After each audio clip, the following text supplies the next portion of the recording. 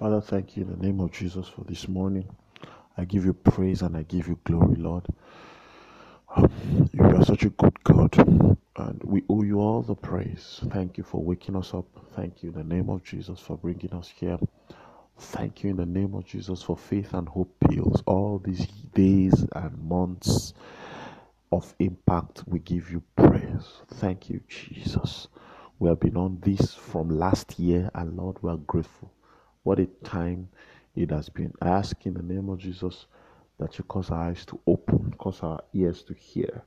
Let the next few moments be moments of life, light, and lift. In Jesus' beautiful name, we pray.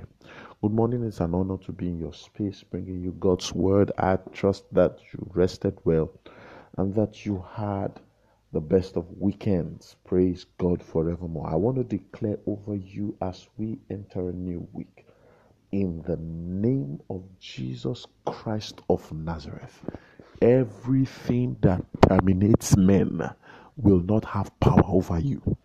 In the name of the Lord Jesus Christ, everything that limits men, in the name of Jesus, I see a slight gate is drawn against you, and I see the Lord swing it back. First, it was open, then it was drawn, and I'm seeing that it is swung back by the power of God in the name of Jesus.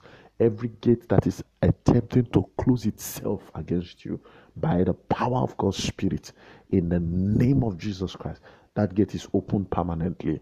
In the name of Jesus Christ, have a week of open doors. In the name of Jesus, again, I speak to your womb in the name of Jesus Christ, and not just physically now, but physically first, then subsequently concerning your destiny. Let your babies begin to leap in the name of Jesus Christ. There will be birthings of new destinies in the name of Jesus. In Jesus' beautiful name. Now concerning the leading of the Spirit, I would not have you ignorant that people are not led by luck.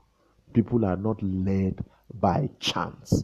You cannot stumble into the leading of the Spirit and indeed the supernatural successfully for all your life. You can't be led by chance, by luck.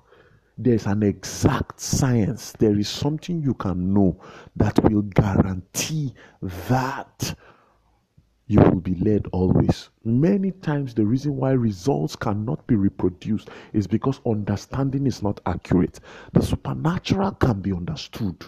Yes, everything in the supernatural is beyond the scope of human reasoning. As such, you may not always have an accurate explanation, but there are things that can be known that will serve as a foundation for your success in the supernatural. Such is what I want to talk to you about in the next few minutes. Now, the Bible says the boy Samuel ministered to the Lord before Eli, and the word of the Lord was rare, scarce, like the old King James would say, precious in those days, and there was no widespread revelation. So revelation will be limited when the word of the Lord is scarce.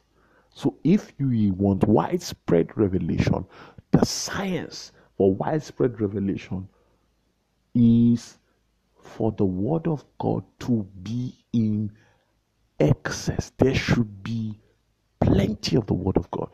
The life of a man that is exposed to the word of God is flooded with revelation.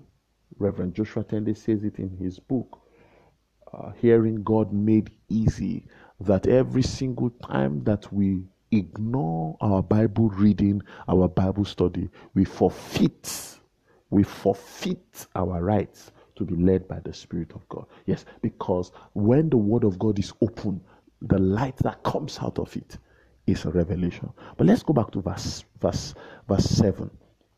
Verse 7 says, Samuel did not yet know the Lord, nor was the word of the Lord yet revealed to him. So in between verse 1 and verse 7, there was a lot of difficulty for Samuel in being led by God. the Bible says the explanation is that he did not yet know the Lord, neither was the word of the Lord revealed to him. So let's say exactly what I intend to say this morning.